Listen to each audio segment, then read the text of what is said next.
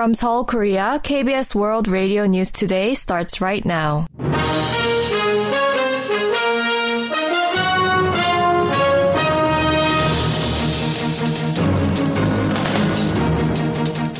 On today's broadcast, COVID-19 testing will be mandatory for those entering from China. Electricity prices will rise by 9.5% for the first quarter of next year. And former President Lee Myung-bak has returned home after being granted a special pardon. This is KBS World Radio News. I'm Tom McCarthy.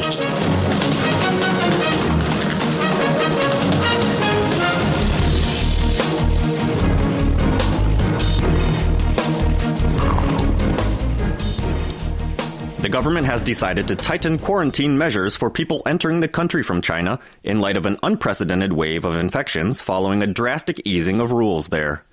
Chairing a government meeting on COVID-19 responses on Friday, Prime Minister Han Duck-soo said it is imperative to prepare for the possible ramifications that China's relaxed quarantine rules could have on South Korea. Han said COVID-19 testing will be mandatory for those entering the nation from China through the end of February, and boarding on South Korea-bound planes will be restricted to travelers with a negative PCR test result within 48 hours or 24 hours for a rapid antigen test. He added that travelers entering from China will be obligated to undergo PCR tests within 1 day of arrival. Health authorities have said they will take into account the impact of the latest COVID-19 resurgence in China when determining the time frame for lifting the indoor mask mandate. Korea Disease Control and Prevention Agency Commissioner Ji Young-mi said on Friday that the decision will depend on 4 key indicators, such as the number of daily infections, critical cases, and deaths, as well as the healthcare capacity and high-risk immunity rate. Mentioning the entry of new variants and the situation overseas as concerns, she added that authorities plan to analyze the impact of the latest uptick in China before finalizing the mandate lifting schedule. The government has decided to raise electricity prices by 9.5%, while freezing residential gas costs for the first quarter of next year. Trade Minister Lee Chang-yang revealed the hike on Friday, saying that an adjustment in electricity fees was inevitable in order to normalize the debt-ridden Korea Electric Power Corporation and the Korea Gas Corporation, as well as to guarantee the continued supply of energy. With the hike, the average household of 4 will see its monthly electricity bill increase by 4,022 won, or about $3.19. Meanwhile, the government decided to keep residential gas fees unchanged for the first quarter after taking into account a rise in heating and electricity costs in the winter. Consumer prices rose 5.1% this year, the most in 24 years. According to Statistics Korea on Friday, the country's consumer price index stood at 107.71 in 2022, rising 5.1% from a year earlier to post the largest gain since 1998 when it reached 7.5%. Consumer prices grew 3.6% in January and continued rising to peak at 6.3% in July before retreating to the 5% range in August. The 5% on-year increase in December was the 8th consecutive month that consumer price growth came in at 5% or higher.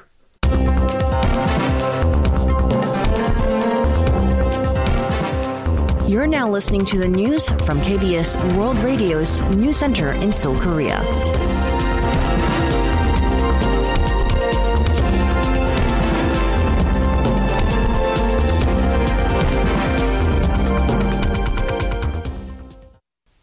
Former President Lee Myung-bak, who was granted a year-end presidential pardon canceling the remainder of his 17-year prison term on corruption charges earlier in the week, apologized for causing public concern. In front of his residence in southern Seoul after being discharged from the hospital on Friday, he also thanked his supporters, including the younger generation. He had earlier been granted a stay of execution on his sentence for health reasons. The former president expressed consolation toward the South Korean people and businesses who endured difficulties stemming from the COVID-19 pandemic over the past 3 years. He then called for national unity to overcome the global economic crisis and become a place where the working class find jobs and social welfare is enhanced through economic prosperity based on liberal democracy. He said he will do his part by praying for the nation's prosperity.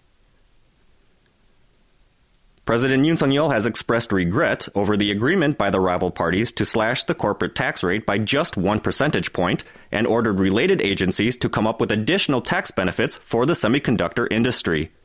Deputy presidential spokesperson Lee Jae-myung said the president issued such an order as a revision to the tax law lowering the corporate tax rate from 25% to 24% will be passed at an extraordinary cabinet meeting on Friday. Yoon said the latest reduction in the corporate tax rate failed to reflect efforts to boost South Korean businesses' global competitiveness and expand investments, expressing regret that a motion providing more tax benefits to semiconductor companies failed to be discussed in earnest.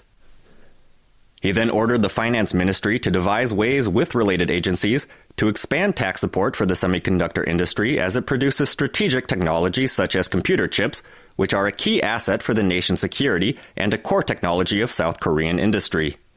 The government has sought to lower the corporate tax rate by 3 percentage points to 22% in a bid to revive the economy, but faced strong protest from the opposition camp, which claimed the rate would only benefit the ultra-rich. Transport Minister Won Hee-ryong ordered an inspection of 55 state-managed noise barrier tunnels and others run by local governments following Thursday's tunnel fire in Gwacheon, Gyeonggi Province that killed 5 people and injured dozens of others. At a meeting with officials on Friday, Won said planned or ongoing tunnel construction projects will be halted to replace flammable materials and to change building methods. The ministry will also seek to rebuild tunnels that have already been completed if possible. The minister, who earlier visited the site of the fire along the 2nd Gyeongin Expressway, said experts had recommended in 2016 that the cost-effective acrylic material often used as a sound absorber be replaced due to fire concerns. Noting that there had been similar fires in 2020 and in 2021 without casualties, he said his ministry had ordered a study into the matter after the Board of Audit and Inspection raised related concerns late last year. One said that as the minister in charge, he felt strongly responsible for the government's lax response, stressing that people's lives and safety should be the utmost priority. The U.S. Treasury Department has released new guidelines on the Inflation Reduction Act, stipulating that electric vehicles leased by consumers can qualify for commercial clean vehicle tax credits, even if the cars were assembled outside North America. According to the guidelines released on Thursday, new electric vehicles purchased for commercial use, such as leasing, are eligible for the tax credit as long as they are produced by a qualified manufacturer and are not purchased for resale purposes. The move offers an avenue for South Korean-made EVs to effectively bypass the final assembly requirement of the IRA and qualify for the tax credit, amounting to a win for South Korea after seeking approval to use the commercial EV tax credit. However, EVs may not qualify for the tax credit if they are leased for a period equivalent to 80 to 90% of the vehicle's life, or the contract includes an option to purchase the vehicle at a discount at the end of the lease. North Korea is seeking to set the direction of its policies for the new year during the 6th and large plenary meeting of the 8th Central Committee of the ruling Workers' Party for a 4th day on Friday. The state-run Korea Central News Agency said on Friday that efforts are underway to draft written decisions that will outline the North's key agenda items for next year. The report said sincere discussions are being held to devise a 2023 struggle plan in a scientific, progressive, and realistic manner. The North is expected to reveal the results of the plenary session on the last day of the meeting.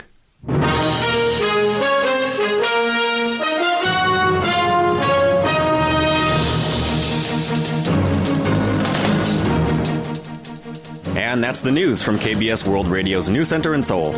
I'm Tom McCarthy, signing off.